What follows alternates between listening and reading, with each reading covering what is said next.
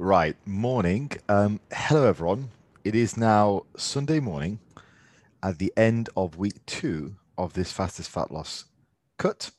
So I'd like to update you on where I'm at and talk a bit about training today. So that's been on my mind, and I promised you guys I would speak about it in the last episode and the last one, and possibly the one after that. So I'll talk about it today. Firstly, I hope you're all well. Um, Yes, it's been a lovely couple of weeks to be back in gyms. If you are one of my UK listeners, if you're one of my US listeners or elsewhere abroad, hello. Hope you're good. Now, over the course of the last 2 weeks, tracking my average, I've lost about 1.74 kilos. And I say average because I think that's more important. So, where I'm at now relative to the beginning of the last 2 weeks is probably about 3 kilos. So it's a larger loss, but I like to track averages, a weekly average. So this week's average is down 1.44 kilos. Last week's average was down 1.3 kilos. And that is down from the week before where I cleaned up a little bit. So I'm fairly confident that this is mostly all fat loss because I already did a phase prior to that where I dropped a couple of kilos of just water and bloat and whatnot. So I can be relatively certain that this is mostly fat intake. Fat. So what we can do is we can just calculate the numbers, and that puts things into perspective. So 2.74 kilos. If we times that by 2.2, I'm doing this live right now. I've not done this before, so we'll see if it gets the result. I think it will. Yeah, it's about 6 pounds of body fat. Now, if I take that and I times that by roughly 3,500, it gives me about 21,000 calories that I've burnt off over the last 2 weeks. So if you divide that by 14, we get 1,500. So I've been in an approximate deficit of about 1,500 calories every day, which I would say is about right. Yes, I would say that's about right. Since my caloric intake has been, not that I've been counting, but it's been roughly about 1,200. I say not counting, I don't count on a daily basis, but I calculated about a few days into it what I was eating, and I've kept it roughly there. Talking of which, I want to do an episode on what I eat on these days as well, which I think will be useful for you guys.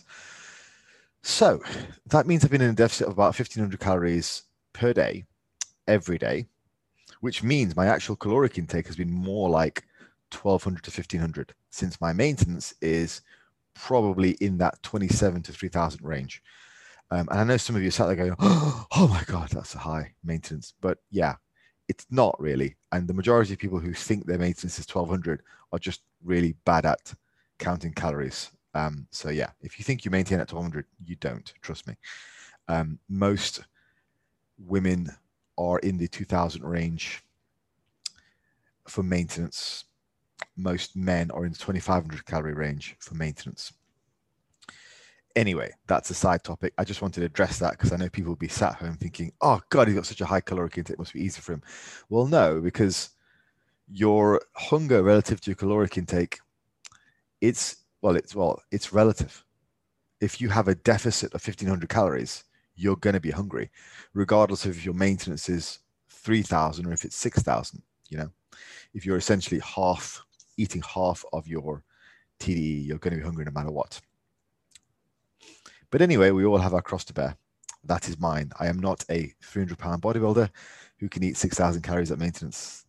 I'm just me, as we all are. And that is an important lesson for life. All right, so I wanted to talk today about exercise. Now, when it comes to extreme cuts and the sensible people who promote extreme cuts, so I'm not talking about, Karen down the road who sells juice cleanses. Fuck Karen for starters. We're not interested in her. What I'm interested in is your evidence-based practitioners who practice fast cuts and more aggressive diets.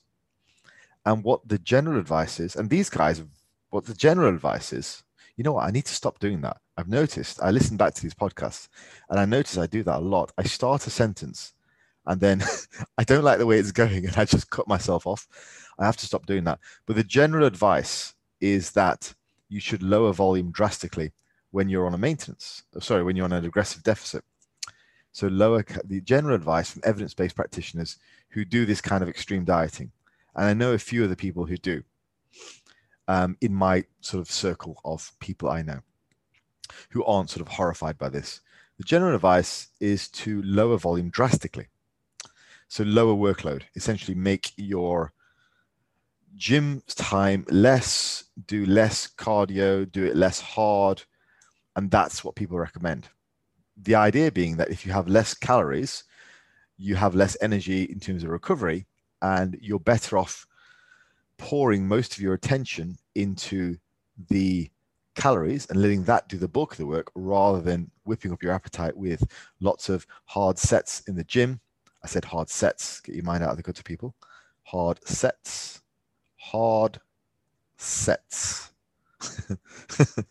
Hard sets. Yeah, rather than doing hard sets, the idea is lots of hard sets. The idea is to let the diet and the caloric deficit do the bulk of the work rather than the hard sets or hard cardio.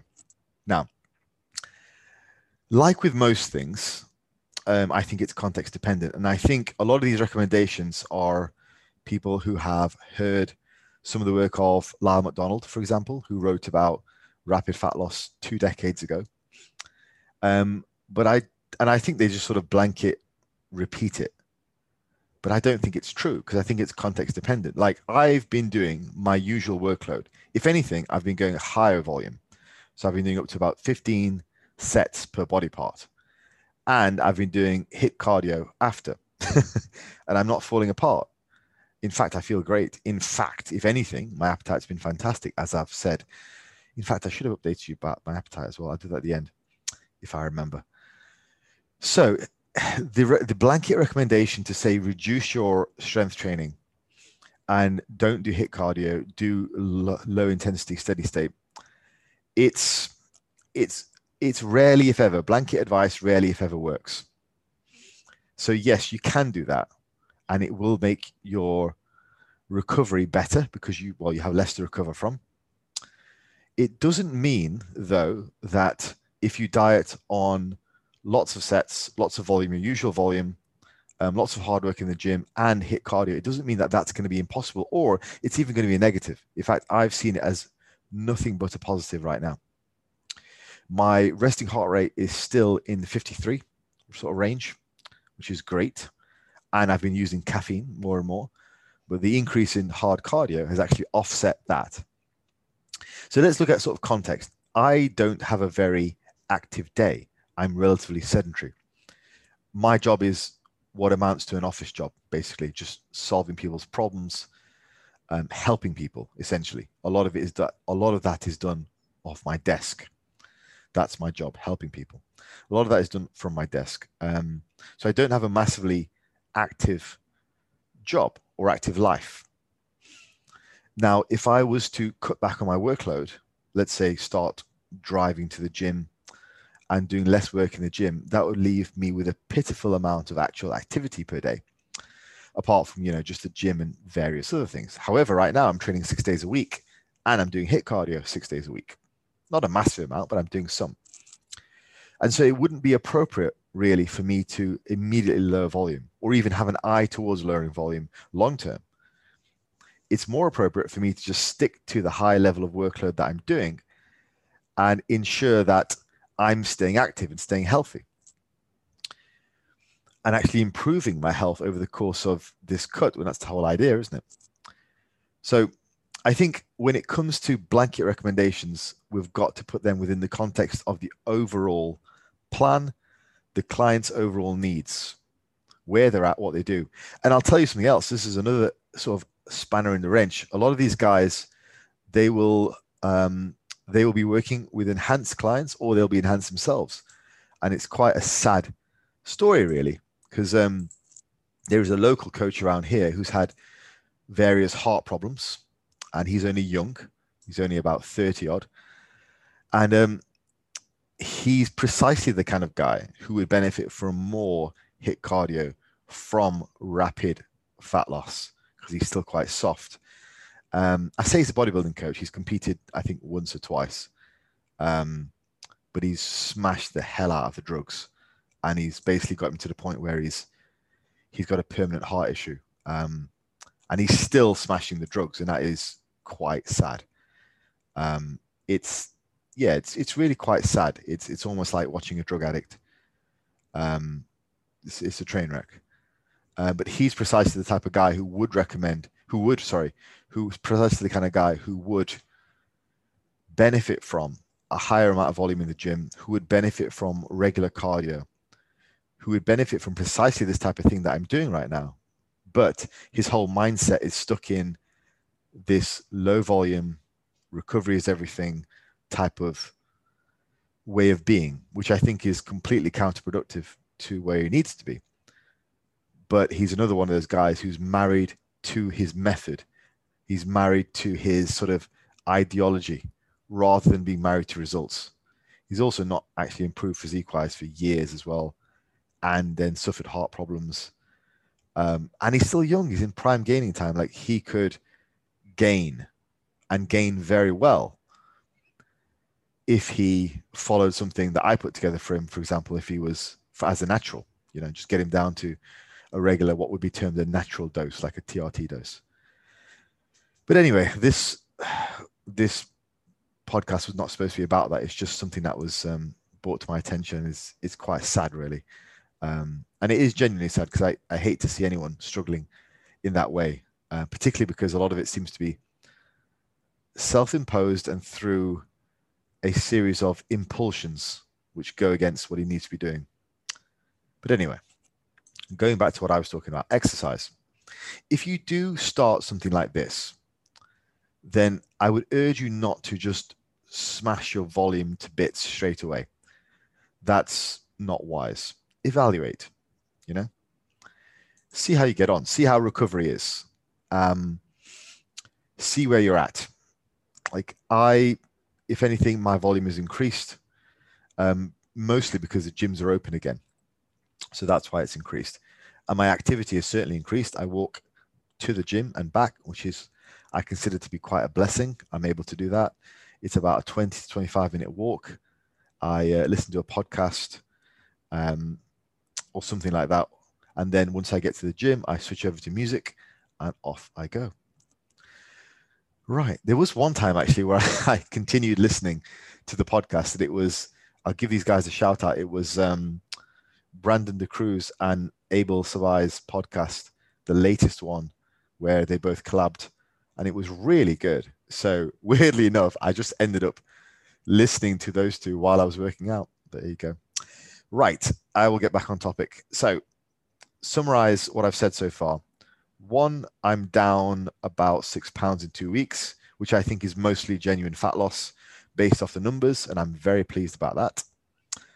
I would say I've probably got about 10 pounds to go, which means it could take anywhere between 3 to 4 to 5 weeks of this type of dieting.